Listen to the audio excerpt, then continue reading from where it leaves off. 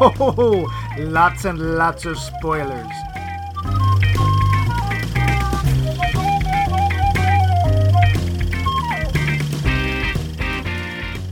Welcome back, Time Cadets, or welcome forward, sideways, or from whichever variant of the time stream you currently occupy.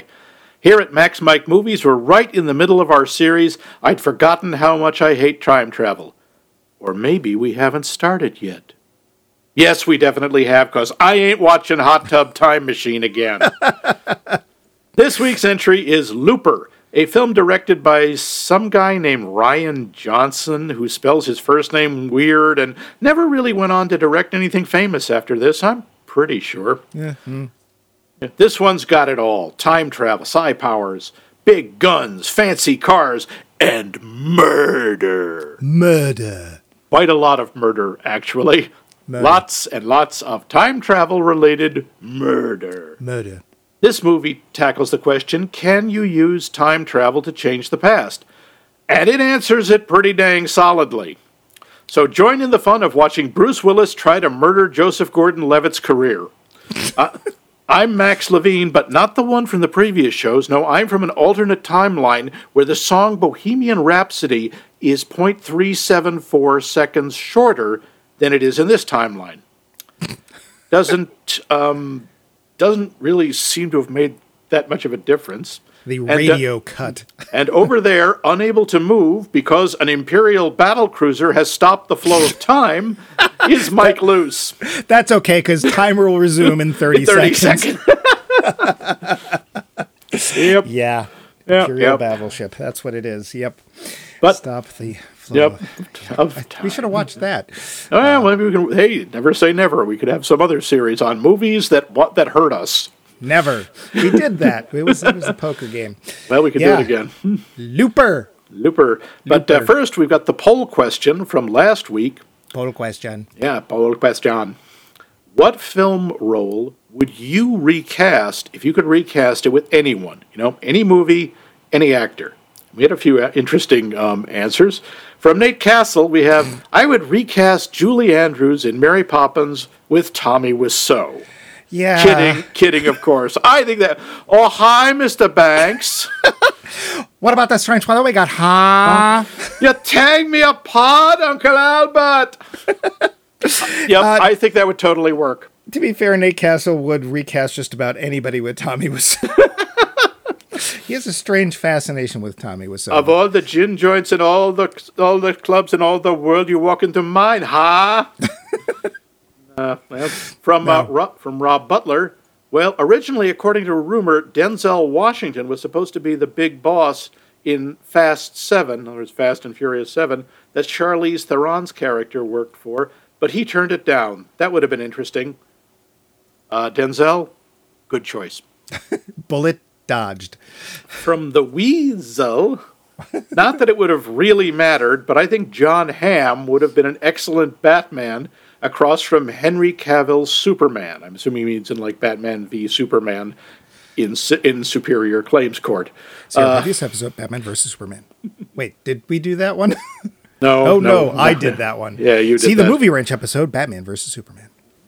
Interesting idea. Yeah, John Hamm certainly has the physicality. I just think he comes across as too likable. That's one of Batman's best known traits, being likable. Now, I don't know anything about him. I guess I know he was very big in Mad Men.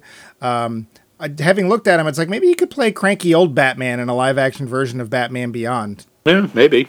Except at the moment he's not old enough, but they could age him up. Sure. From Benjamin Javi Carl. Javi. Javi, it's spelled with a J. That's how you spelled Javi.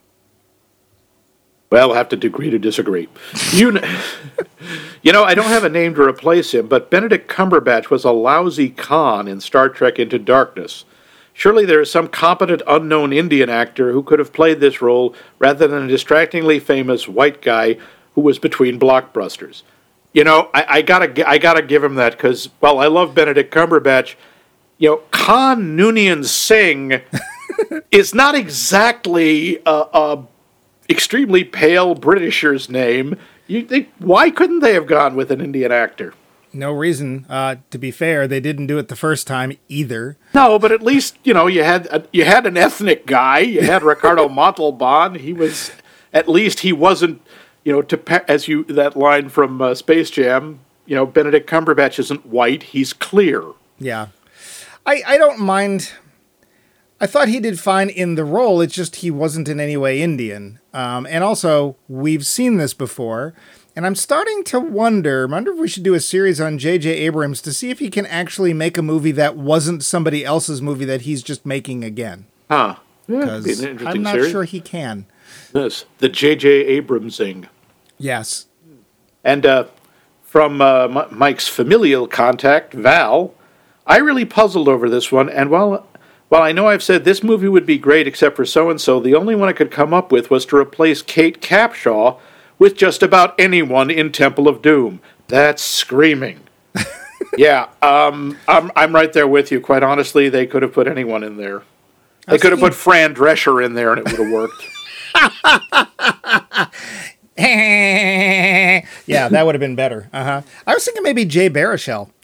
Put him in a dress. He'd be fine. I don't know how old he was at that point. We'll remake it. Yeah. I got $50. It's not doing anything. So what about you, Mike? Who would you recast? What role would you recast and with whom? There's probably a lot. One of the ones that comes to mind, it's actually a series of roles.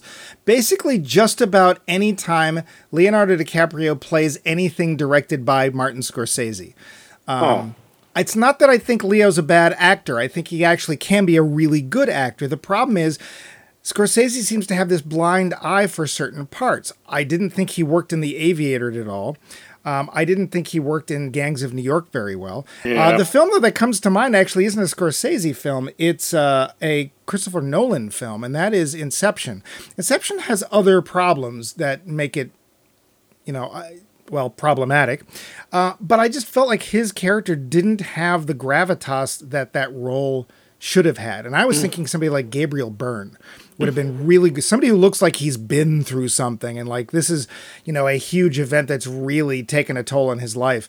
Leonardo in that role still seems rather young. So, how about you? I have trouble thinking in those terms because usually to me a movie is sort of an integrated whole, and I tend to have more problems with the script, the story, or the directing. But there is one I thought about, and that's in the movie in the last, 10 years or so, The Hitchhiker's Guide to the Galaxy, which had some really good casting. I loved Martin Freeman as Arthur Dent was great. Sam Rockwell as Zaphod, well, he didn't play it the way I would have thought. I thought he did a great job. Even Mos Def, a very different take on Ford Prefect. The one I didn't like was Zooey Deschanel as Trillian. I just didn't.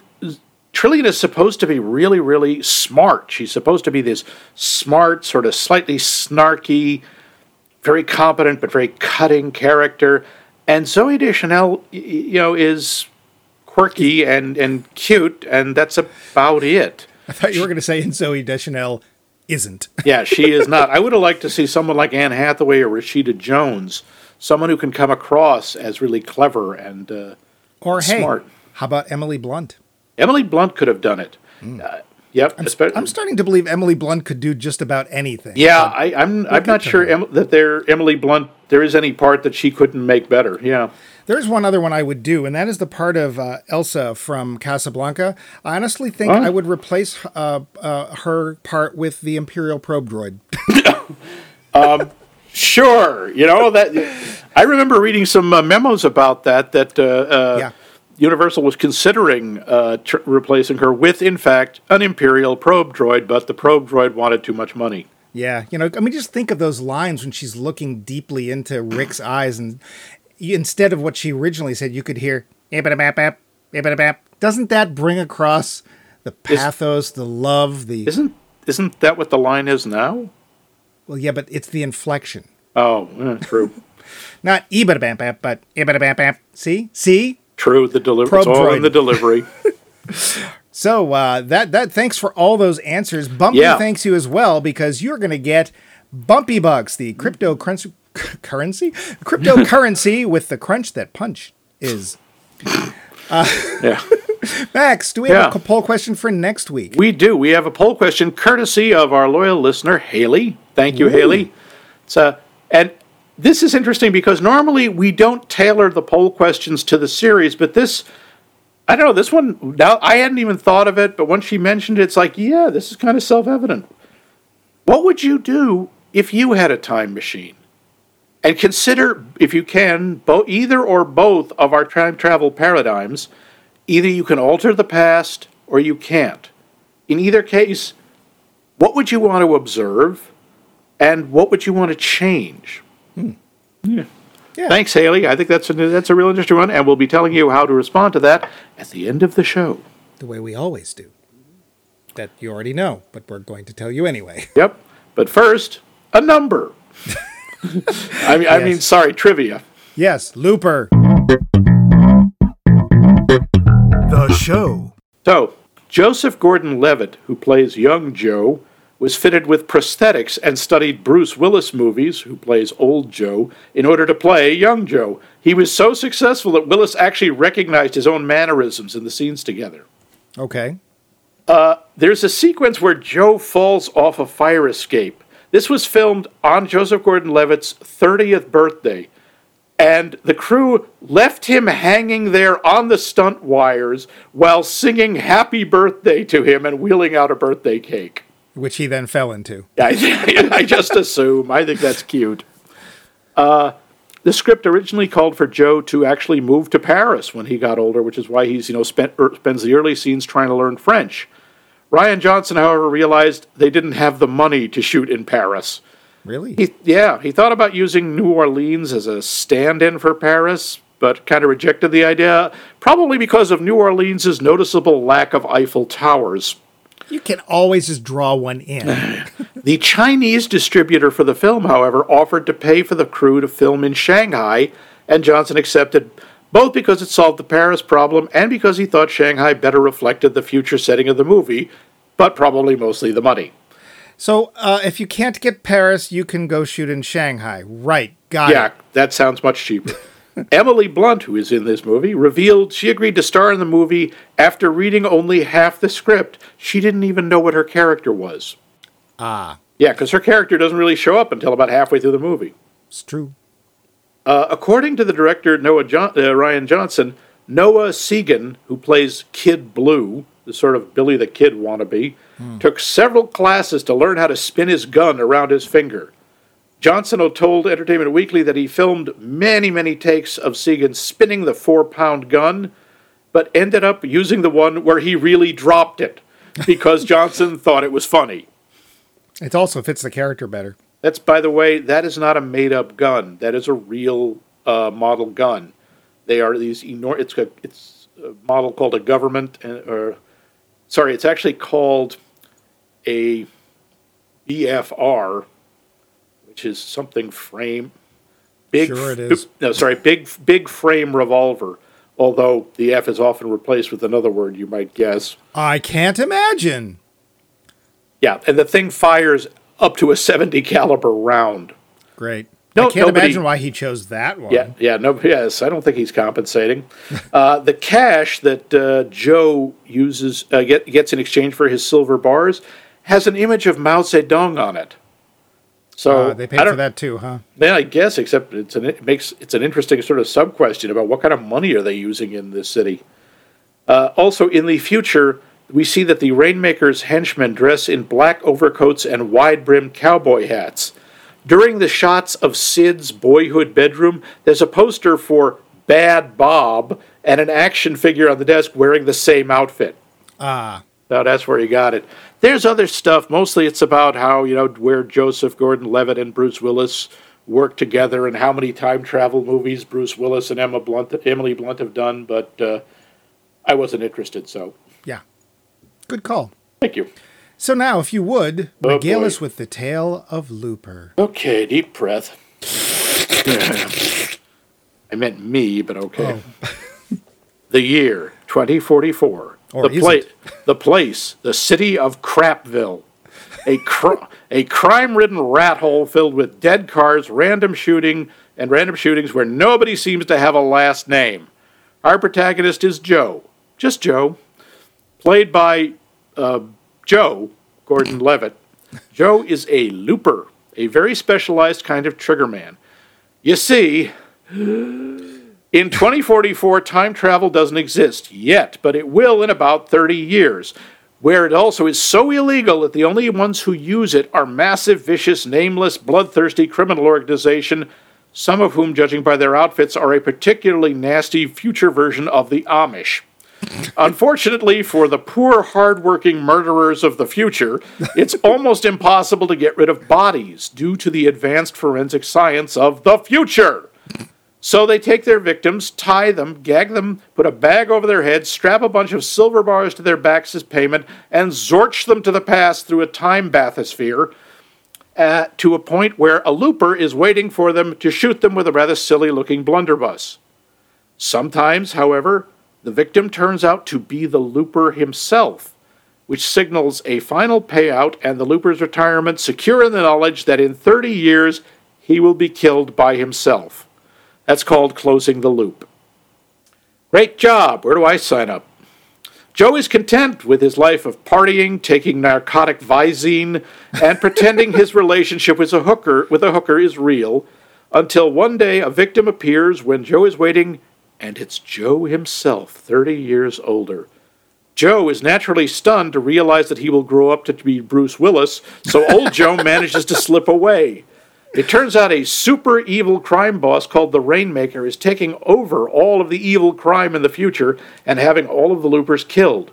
Old Joe has decided to pull a Terminator and come back in time to kill the Rainmaker as a child, making sure that old Joe's wife doesn't get killed and I don't know, other stuff. So young Joe goes after old Joe goes after the kid, and Emily Blunt chops up a stump because in 2044, axes are still a thing. That's Looper. The Lowdown. And now, the discussion of Looper. Yeah. Here on this same station. Yeah, that evil, nasty Visine drug, well, at least it gets the red out. Oh, wait, no, it doesn't. No, in fact, it seems to implant it. Yeah. I mean, a lot of the touches of 2044 are kind of interesting. The fact that, that's the drug is all eye drops, which is, leaves no track marks. My first note, though, was 2044 looks like crap. Yeah. It's just, and all these dead cars from, 30 years ago are still sitting there. And there's one or two sort of futuristic looking vehicles, including the flying motorcycles. Yeah, which sounds exactly like various things from Star Wars. Yeah. There was a sort of Forest Moon of Endor feel about a couple of them. Yeah. Yeah, it's the future because they told us to. I would like to say that the opening is exceedingly sudden because what we see is young Joe standing in a cornfield in front of a tarp. Suddenly somebody appears, he shoots them, and we cut to the credits. And it's like, well, thank you for telling us a lot about this movie. It's very sudden. No, it's actually very dramatic and very sudden, and it gets you interested. Like, what's happening? Yeah. Well, then, we know what's happening because there's this long bit of narrated exposition. Yes, where Joe explains that his ex-wife used to call him Sushi. No. Oh, wait, sorry, wrong movie. Yeah. No, we get to find out what the heck a looper is and why this time travel thing is happening and who's using it and the amazingly intelligent use they came up with for it. Yeah, I gotta say, of all the uses, we've talked a lot about, how do you use time travel, passing your history class or... Yeah. Trying to fix your life. This is basically a way to dispose of bodies. Yeah. Which is kind of interesting. My question was, how did this get set up? Is it Abe? Was it all Abe's idea? Because we do run into Jeff Daniels, who plays Abe, who is the crime boss of Crapville, and is from the future. He's from 30 years ahead.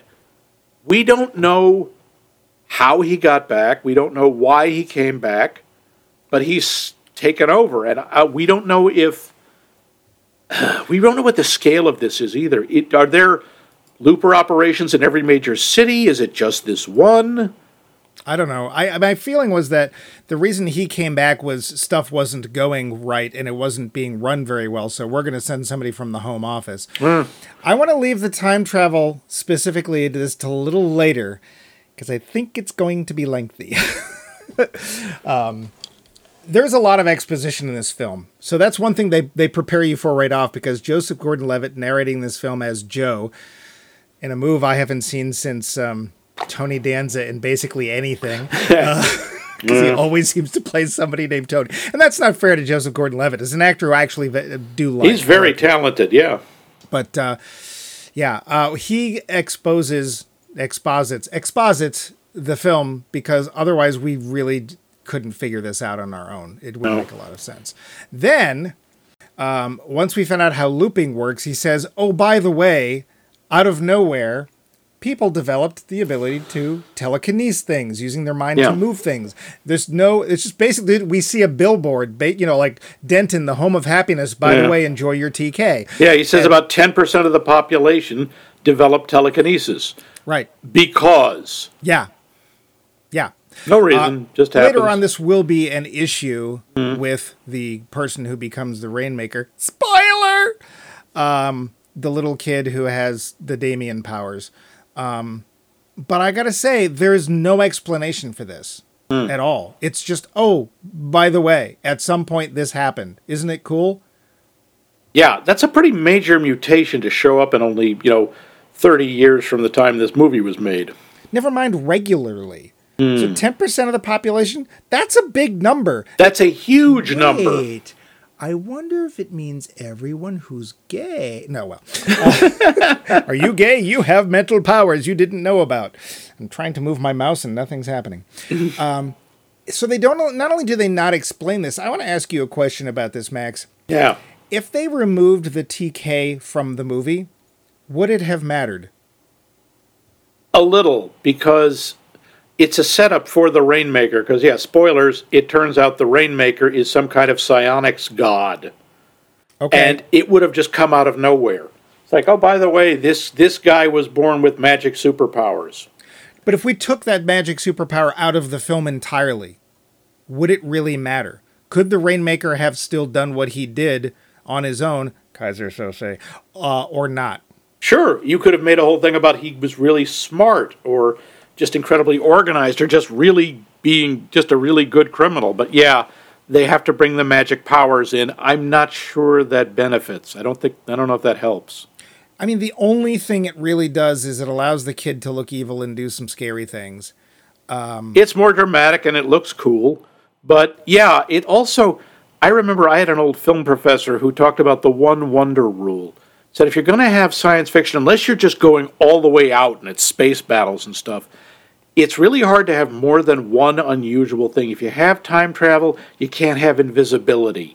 If you're going to have teleportation, you shouldn't have aliens. Yeah. Now, I have found this to not be true in a lot of movies.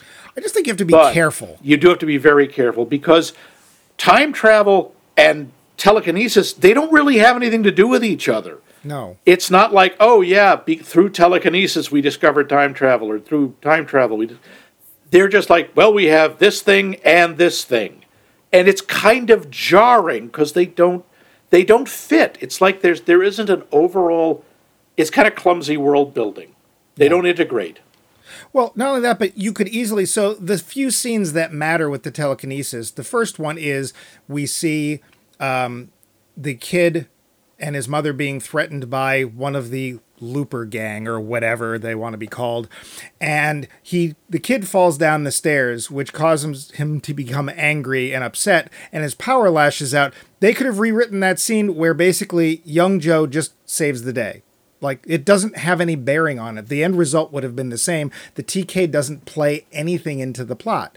And then at the end of the film, when the kid is about to go crazy and it looks like, oh, my powers and stuff, and he kind of slows evil old Joe down, it could have been literally something else. It could have been a grenade. It really has no bear. And the Rainmaker being successful, I'm sorry, plenty of criminals have proven that they can be successful without superpowers. In fact, I would say all of them have proven So yeah, I think it would be hard pressed to find one successful criminal today who has superpowers. At least, yes. I hope not. Yeah, I wouldn't have even bothered. I don't understand why it's there. It really is just a head scratcher. So, other things too, without getting into the mechanics of the time travel, which I want to hold off. They say that it is so illegal, only the highest criminal gangs use it. And I want to say right now, outlawing time travel is probably the best reaction to time travel we've seen yet. Yeah.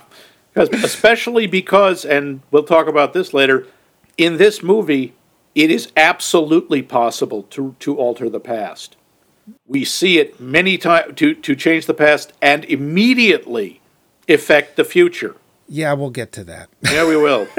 But the thing is that they only somehow, and this is the weird part. So somebody discovers time travel, and somehow the only people who have access to it are basic mob gangs. Like, there's no mention of the government doing anything with it. Well, hang on. To be fair, we're getting everything through the lens of Joe's perception, and Joe is not the smartest bulb on the Christmas tree, nor is he as plugged in. He's obviously not really interested in the rest of the world. We don't know what's happening in the rest of the world. Maybe the government is time traveling all over the place. Which you would think they would do to get rid of these gangs who are using time travel. Well, of course they would be using it if you can change the past. They'd be going back and changing elections. They'd be going back and erasing their mistakes or covering things up or doing whatever. Or, ideally, maybe they'd go back and help things. But honestly, you're right. The most sensible thing with time travel is to not use it. Yeah. When you said earlier clumsy world building because of the TK, this to me goes along with the clumsy, and I actually generally hate world building. The reason I hate world building is when world building is something that you specifically notice, wow, that movie had great world building. No, the world should not be a character. The world should be something that you don't even look at. The world I don't agree with that. Wait, let me finish. Yeah. Let me finish. So the world should be something you don't even look at, that you don't even think twice about, because it's so solidly built that it doesn't need to be looked at. So Lord of the Rings, great world building. We look at things, that's a really cool place, that's a really cool place. We don't sit there and think, well, what's the government with Denethor? What's it actually like? It doesn't matter. I think you will find on the internet many people have done that. But you don't have to have that to enjoy the story. Yeah. The world is solid enough, it is in the mind of the author, so that it is a solid enough done thing that it doesn't need to take center stage. And that's where I hate world building, is when it's like, look at the cool world we've built. No, I want to hear the story. I want to hear the characters. The world should support the characters, not the other way around. All right. And here, the only reason we notice the world building is because it's bad. I don't know if I don't think it's bad. I think, I think the addition of the psionics is unnecessary, but the rest of it, I think it's an interesting idea. Which? The way they utilize the time travel, or at least the way we get this slice of it. I think it's one of the least uses of time travel I've ever heard. It's like, let's take out the trash with time. Okay, I mean, if you're able to hide time travel from the authorities, you can't hide a dead body? Really? We still haven't found, what's his name? Jimmy Hoffa? Jimmy Hoffa. So I'm just saying, and we don't have time travel that we know of. So it's like, this is what you're going to use it for? To just get rid of people? And to be fair, for all we know, every person they got rid of that we see is a looper. So it's like you're getting rid of the people who get rid of people who get rid of everyone. Right. Okay. I mean, if that's the best you're going to do, I don't know. But in terms of just nitpicking, there are a couple of things in this movie that make me think Rian Johnson has never used a gun in his life and knows nothing about them. For two things. One, when Bruce Willis appears, now again, when the victims of the loopers appear, they're wearing a plastic vest, and on their back there are pouches with a number of silver, or in the case of when you're closing a loop, you get a final payment of gold bars. Now, old Joe, just to stop himself getting killed, whips around so that young Joe shoots him in the back with his blunderbuss and hits the gold bars. Okay, gold can stop bullets. Sure, it's dense enough. It's that whole magic bulletproof vest that always bothers me. It's the same thing when you see people in the movies or on TV. They're wearing a bulletproof vest. They get shot. They stagger back, and then they're fine. Or that they get knocked down and get right back up. A bulletproof vest does not protect you from the impact. All a bulletproof vest does is ideally keeps you from being killed. If you get shot while wearing one, it is still like being hit in the chest with a sledgehammer, or in this case, the back. You don't just get up and walk it off. It will at the very least knock you out. Most of your ribs will break. Maybe a lung will collapse. You don't walk away from it. And Bruce Willis gets shot and jumps right back up. It's like, no. Also, they specifically call that a blunderbuss. Like, they bring back a term for guns that has not been used in a long, long time. Does that mean, because I don't know this, I'm asking seriously, does that mean that it has shot, or it's not just a bullet, but it's a spread of some sort? It's probably a variant of a shotgun. A blunderbuss, one of the things about it is you could put almost anything in the old, 18th century blunderbuss. They used rocks, bent nails. Silverware, small children. Yeah. Anything, but it's also true. The thing about a blunderbuss is it's only effective at very short range. It loses a lot of penetrating power, and it has no accuracy beyond, 30 or 40 feet. Well, they even say that in the film. It's something like within 15 feet or whatever, you can't miss, but anything past that you can't hit. Yeah, it would have spread at that range. It wouldn't have just hit Bruce Willis in that small area on his back. Well, that's what I was going to ask, too, is wouldn't it also probably hit him in the back of the head? Yeah, or at least the back of the legs. And also, the bars aren't flush. There's space between them. Yeah. He would have been, if not killed, he would have been really badly hurt. The other thing that I know, this is a very small thing, but at one point, young Joe has a vault in his floor where he keeps his extra silver. And at one point, he pushes Billy the Kid, Kid Blue, into it, slams the thing shut, locks him in. It's a small space. One person could fit in it, and the kid takes out that ridiculous hand cannon and starts shooting through the door. And I'm sitting there thinking, well, he's blown out his eardrums. Oh, wow. Yeah, I never even thought of that. Oh, God, that's why you have to wear ear covering even when you're at a range, even if you're using a small gun. That gigantic thing, and then we heard the noise. It's not like it's magic 2044 gunpowder that doesn't make noise. It's, loud booms, and he empties the thing. He would be deaf. I don't mean he just wouldn't be hearing. He'd have blown out. He'd have ripped the tympanic membrane. He'd never hear again. Well, he's already dumb. Yeah, he is dumb. He is dumb as a bag of hammers. Yeah. So one of the things that I'd like to, if we're doing nitpicks, this is kind of the why in the world would you do that? So the mobsters of the future, they have their loopers who are their assassins essentially. Yeah. The other guys have to catch them, but these guys literally they pop into existence and they're shot dead instantly. That's fine.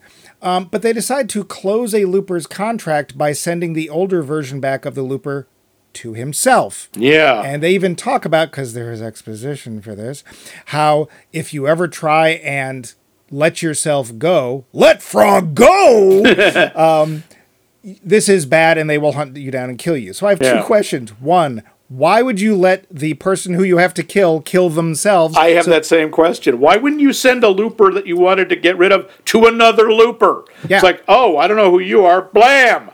Like, you just send the gold with whomever the current contact is. They kill them, they find the gold, and it's like, oh, well, I guess that's that. Like, that's the only message you need. And someone else has killed me. Yeah. Right. But so there's that point, too. So, like, if this is an issue, why do you do this? Yeah. The second question I have is, if this happens, how does somebody know? Yeah, that's true. Like, he didn't complete his contract. How do you know? It's 30 years in the future. If the person is really stupid, they're now in the front page of every newspaper, living the high life, whatever. But if they have any smarts at all, they're hiding and no one will ever know. They'll leave town. Yeah. There's no no one's been chipped. There's nothing about cell phone tracking. They're not in the system anymore. Or if they are, they're effectively duplicated. Or they won't be in the system for 30 years. So no, it doesn't make a lot of sense. No, that was just. I mean, it's sort of nitpicking and sort of not. It's one of those things. It's just like if you don't trust the person to be in charge of themselves, don't let them be in charge of themselves. It's very simple to reassign. Here's a new piece of paper. You're done. Now, but before we get to the time travel, I'd like to talk about this a little as a movie. Yeah. First of all, I think the performance. What do you think of the performances? I think the acting is really good in this. Bruce Willis is Bruce Willis. He's fine. Yeah. I think Emily Blunt is terrific. Let's pause on her. Emily Blunt. Why? Because Emily Blunt is better than good. She's yummy and not bad. No, so Emily Blunt, we just saw her in another film, and I think she's an actor that I haven't really considered as much as I should, because I make fun of a number of British actors doing American accents because they don't tend to do it very well. Did you know Socrates was a philosopher? Oh, yeah, his name has an S in it. Benedict Cumberbatch, Doctor Strange, I'm looking kind of right at you. And Emily Blunt, for one thing, I didn't realize it was her because I don't think I'd seen as many Emily Blunt films when I originally saw this as when I'm rewatching it. There's not an instant where I don't think she's from, the plains of the United States. Yes, the outer plains of Crapville. Yeah, and I look at her in this, and I look at her in Mary Poppins, and I look at her in other things, and I think the reason I wanted to pause was she has a much bigger range than I thought she did. Now, this is not her issue. This is my issue. I haven't really paid enough attention to her. No, she's terrific. She really can do everything. She can do comedy. She can do drama. And yes, she does a flawless American accent. But she also has this great mix of strength and vulnerability. She has the great front, and that the only problem with the front is when somebody who actually is tough confronts her, and it's like, yeah, you can't sell newspapers on the street corner. No one's buying this. But anybody else, like she's having to fend off vagrants that come to the farm because she's trying to protect her son, and she's alone. And I'm willing to bet everybody else takes off, like they buy it. But the way she plays it, that's you as an audience can see that, and that actually impressed me enough to like, wow, let's talk about Emily Blunt. So that's why I wanted to pause, not for a bad thing. I thought she was really good. There's a bunch of other people. Jeff Daniels is in this. He's fine. Yeah, no, he does a nice job. I like that kind of. He pulls off that genial crime lord that, Iron Fist and the Velvet Glove thing really well. He's like, I'm folksy and homey and down to earth, but I will straight up murder your ass in the most horrible way possible if I don't like you. Yeah. The kid who plays Kid Blue's fine, whatever. Other various gangsters fine. Then Joseph Gordon-Levitt. I think he's doing his best to come off as an older Bruce Willis or a younger Bruce Willis. The problem I have is that his makeup is so bizarre. It is a little, yeah. I couldn't help but stare at it. Like, why are you got lipstick all the time? And when Bruce Willis finally shows up, it's like Bruce Willis's lips are very pale. They're very pale. And it's just, and there's one point where he's actually talking with Jeff Daniels because Jeff Daniels has realized something is up TM with a friend that has not shot his own 30-year older self. And he knows, or he guesses that Joe is hiding him. And Joseph Gordon-Levitt is leaning back, and he's got this weird squint and this weird grin that just make me think he's doing his best De Niro. Like, it's just weird. So I'm not sold on the let's have him play Bruce Willis thing. I think a lot of the time he does a good job. It's when he is very consciously trying to do Bruce Willis, like when they're in scenes together. Mm-hmm. And I swear a couple of times it looks like they're actors doing the mirror exercise. Uh-huh. But otherwise, I think he does a really good job. I love his interactions with Emily Blunt. Yeah. Where he in some ways he can tell, yeah, she's smarter than me, and then as they go along, damn it, this 5-year-old kid is smarter than me. The 5-year-old kid. So I think Sid. The kid is Sid. I think he's going to grow up to be in a punk band. I think or grow up to be Gary Oldman, which is weird, but there you go. The kid, I think, the thing that they kind of don't deal with enough is it's not that the Rainmaker has TK, which he does for unknown reasons. It's that the kid's really smart. Yeah, they hint at that. They make it, because a kid can build things that are way beyond, and he's doing multiplication that's way beyond a 5-year-old level. Yeah, but he's also he just understands people really well. He gets that he believes Joe is fundamentally a good person, which ultimately we find out he is. Yeah. Although that's only because he doesn't turn into Bruce Willis. Well. But we're getting to that. I honestly do want to get to that. We'll get to it soon. So the acting's fine. I don't really have any problem with the acting. The directing, to me didn't stand out one way or the other. I thought, which I thought was good. It was because it was focusing on the story. The directing didn't distract. I think the pacing is good. I think it moves along nicely. I think the pacing's good up till they get to the farm. And once we're dealing with just the two of them, Joe and, I'm sorry, I forget Emily Blunt's character's name. Sarah. Sarah, thank you. Oh, yeah, Sarah Connor. Yeah. I felt like the film kind of ground to a halt. Like when they're doing just inter-character stuff, I sort of felt like, okay, it's an action film, right? We're going to have some action. And the action would be like, now we cut to Bruce Willis killing children. Okay, well, if that's your directorial choice, you go right ahead. Thank you for not showing it, but yeah. Yeah, that's a disturbing aspect of this. Bruce Willis actually does. He has 3 kids that he thinks could potentially be the Rainmaker. And as far as we know, he kills 2 of them. He actually goes and shoots 2 small 5-year-old children. Yeah, because suddenly we're in the Terminator. Yeah. The other thing, too, is I had an idea. Why don't you just kill the guy who creates time travel? Oh, but that would be a paradox. Oh, wait. Yeah, we're getting to that. Yeah, this movie is loaded with paradox.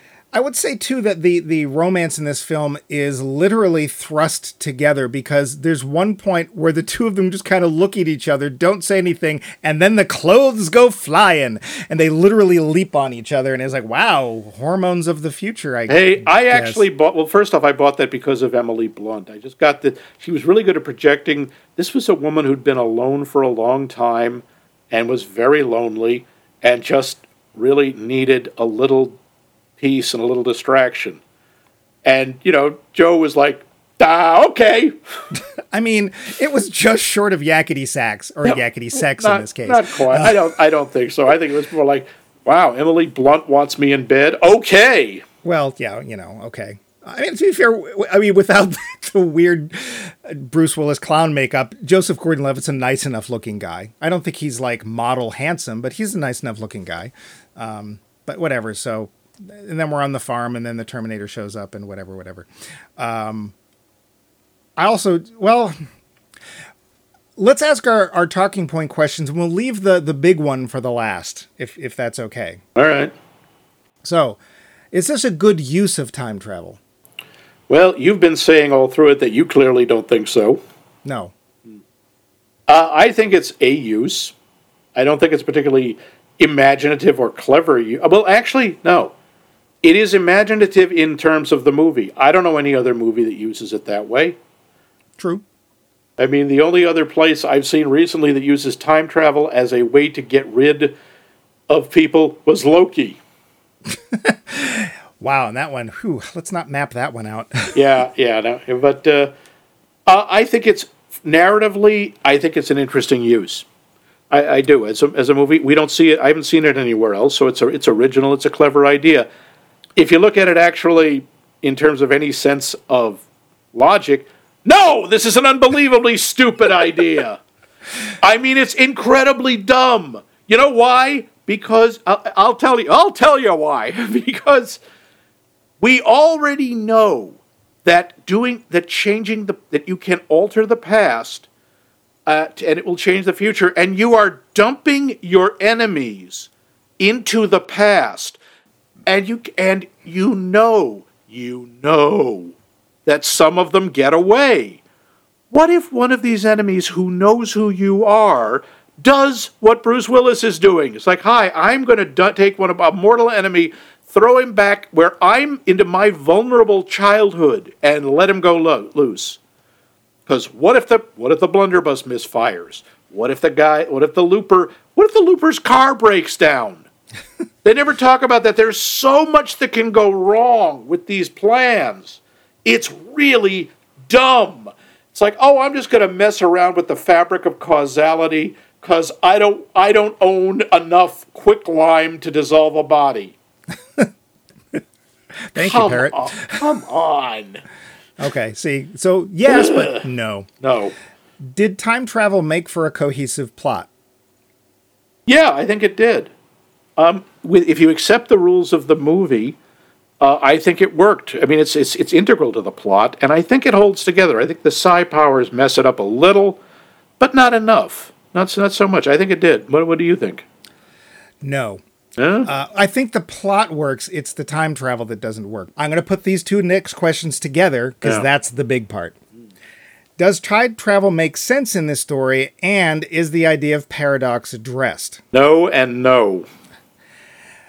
So I don't think it makes sense, and it's not that they don't address paradox. They just don't care. They just make a giant one. Yeah, the whole movie's in effect a paradox. None of the movie makes any sense.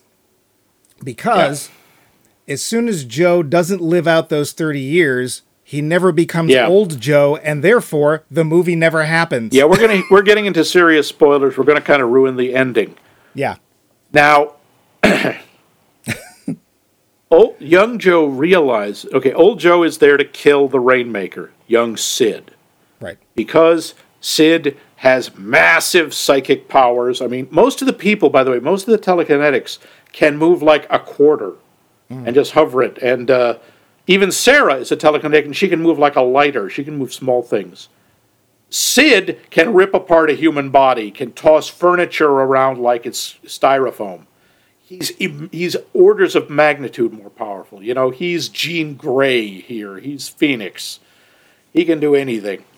So that's why he becomes apparently so powerful, because he took over the gangs by himself in the future, we're told.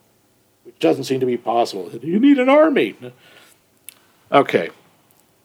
Bruce Willis is assuming, and he's come back because he says, the Rainmaker is evil and has to be destroyed because he's inherently evil. It's an interesting sort of nature-nurture thing. He believes that the Rainmaker just has to be destroyed. Young Joe realizes the thing that turned the Rainmaker evil was watching his mother get shot and then having to run away alone. That's what broke him. That's what turned him into a monster. And young Joe realizes the way to save the future, to in effect not let the Rainmaker be created, is keep Sarah alive. So she can, because she loves him. She loves Sid, and she'll raise him as a loving mother, and that will in effect defuse him, because fundamentally he's a nice kid. Joe likes him. He doesn't want to hurt people. He just doesn't know how to control it. So Joe, right when old Joe is about to kill Sarah, and he sees that, young Joe realizes that's what does it. That's what's going to do it. So young Joe kills himself. And old Joe blinks out of existence. Which makes absolutely no sense. We've already seen, by the way, that what affects the past self instantly affects the future self. The sort of the Marty McFly syndrome. One of the loopers we see who, his buddy Expositiono lets his 30-year-old self go. They then catch, the guy's name's Seth. They catch young Seth, and they begin torturing him. And as old Seth is running around, like suddenly he looks at his arm and he has a scar on his wrist of an arrow pointing up his forearm. And he rolls up his sleeve and there's a message scarred on his arm because they've been cutting the scars into young Seth's arm. So now old Seth has this scar that he didn't have 10 seconds ago. And they begin cutting off young Seth's fingers, and old Seth's fingers disappear. Like, okay, so what you are doing to the past self instantly manifests not just in the future, but on the body of the future self who's now in the present? Well, there's two big problems, one of which is it wouldn't happen a little at a time. Everything would just literally fall off. Yeah, he would just... Or actually, the old one would never make it because the future doesn't have to catch up to the past. It doesn't work that way. And also, are you telling us that you're going to keep this guy alive for 30 years? Yeah, it's pretty obvious they kill Seth at the end, and so none of it would have happened. And again, right. If young Joe shoots himself in 2044, he couldn't have lived out the life that would have made old Joe come back and set up the events that would have brought him out to the farm. Everything would have been erased. And he wouldn't be able to narrate the movie. Because they never explained that either. Nope. Yeah. And the whole, even if so the time travel is you can't, if you're wanting to say that there's different timelines, then Joe coming back makes no difference because he's never going to affect his own timeline anyway, because he can't go back to it. But they don't address that at all. They just say you go back to the past and 30 years ago and blah, blah, blah, blah, blah. any causality here can't be examined. And honestly, you have to, because when you get to the end of the film, you're kind of like, wait, what just happened? Wait, why did that work? Oh, but wait, if he kills himself now, then he isn't older, then, huh? It bears absolutely no scrutiny at all. No, it doesn't hold up to anything. I mean, quite honestly, I was more distracted by Hot Tub Time Machine.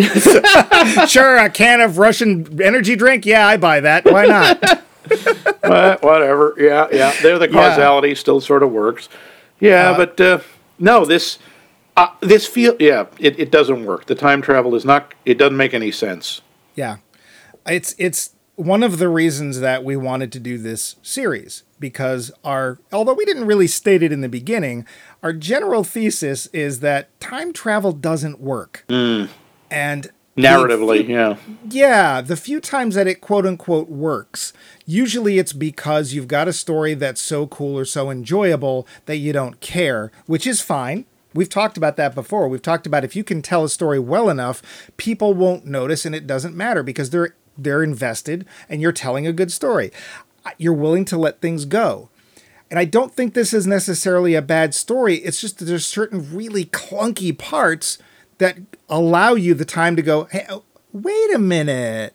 And then it's just falls apart, utterly falls apart. So I'm out of my notes. Me too. I'm good. The Roundup. So Max. Yeah. Did you seen this when it came out? I saw it in the theater when it came out. Yeah, me too. What did you think then? Do you remember? I know it was like 10 years ago. I felt pretty much similar. I thought this was a really neat idea, but that's what it felt like was, hey guys, here's this cool idea, and that's all I got. I got, it's like, here's this idea, don't think about it at all. I mean at all. Yeah. We'll blind you with lots of action, gunplay and stuff, except there isn't enough of that to really distract from it. Yeah. I do think it's a cool idea. I like I like the actors in it. I like the way it looks, but the story doesn't hold together, and the time travel doesn't make any sense. I mean, more so than time travel usually doesn't. I still feel the same way. I think my main feeling of this is, nice try. Yeah. But I don't think it's not a disaster. It comes close, but it just doesn't work. What about you? Same thing. Yeah. I saw it in the theater, and neat idea. I think one of the problems is that it's the identity, the job of Joe. That's one of the biggest problems. Yes, the time travel doesn't make sense. But what if Joe was working for a positive agency? And that they're like, look, we need people to do this thing involving Time Machine. We can't tell you anything about it, but when you've completed your job, then we have to, see to your end or something like that. The whole mobster thing, when you sit there and you say, well, only mobsters have access to this, and it's like, I don't believe you. Mm-hmm. Yeah. And, when we see the Time Machine, it kind of honestly looks like an old cement mixer with a bunch of Radio Shack parts glued to it. Yeah. So it doesn't seem like it has to be in some giant, Yeah, it's hidden in a warehouse somewhere. Where there's a shootout, because there you go. Yeah. And let's face it, Bruce Willis can't have been the only person to use the thing for nefarious, jump in it and go, click, click, click, I'm back to the past. So yeah, and the time travel is just, it makes you just blink and go, no, I don't think so. And it's a shame because I think there are some quality elements. Again, the acting's really good. Emily Blunt, if you don't know Emily Blunt, like I didn't particularly know her, she's well worth looking for because her range is really quite broad, especially even in her younger parts. And I look forward to seeing more of her. I like Joseph Gordon-Levitt. He doesn't do a lot. I think he actually directed a movie recently. Like he's doing both sides of the camera. Good for him. I've liked him in generally everything I did. The makeup was weird. Didn't care for that so much, but I guess I see why they did it. I just kept staring at his upper lip. But yeah, so not my favorite time travel movie ever. But Max, if you would do us a huge favor, I'll give you extra $1.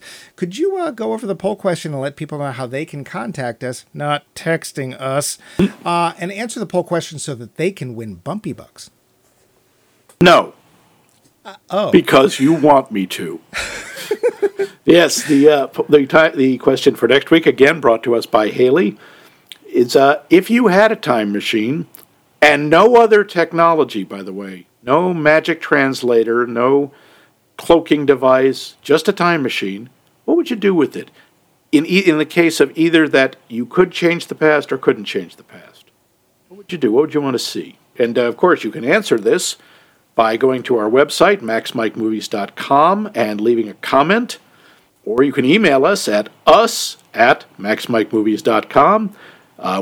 You can answer on the social networks of Facebook or Twitter under Max Mike Movies. Mike always posts the question there. And, of course, you can listen to us on the podcast app of your choice.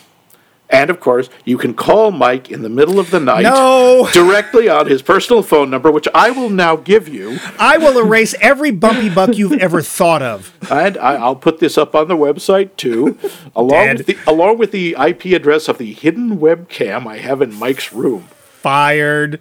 Forever. But in time to distract Mike, why don't you just forget about the hidden webcam and tell us what movie are we going to watch next week? What hidden webcam? Oh, exactly. So next week, I have a choice. There's 2 films that I'm thinking about watching for this show, and I've finally decided that I don't know which one I'm going to choose. I'm torn. Because we're professionals. I'm torn. There's 2 films. That's going to cost you a lot of bumpy bucks there. It is, and I'm stalling. This is what we call stalling. It's a radio term. You wouldn't know it, I'm sure. Yeah.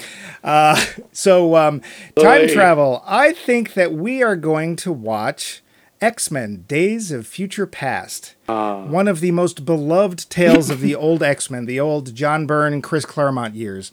Yep, that was one of the great issues. Utterly faithfully adapted for movies. Completely faithfully adapted, yes. Just like they did Sin City. It's literally panel to panel.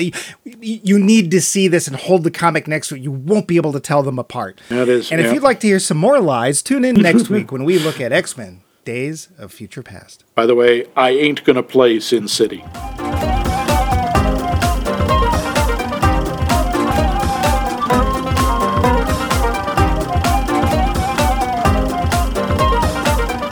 This has been a co-production of The Voice of Max and The Movie Wrench.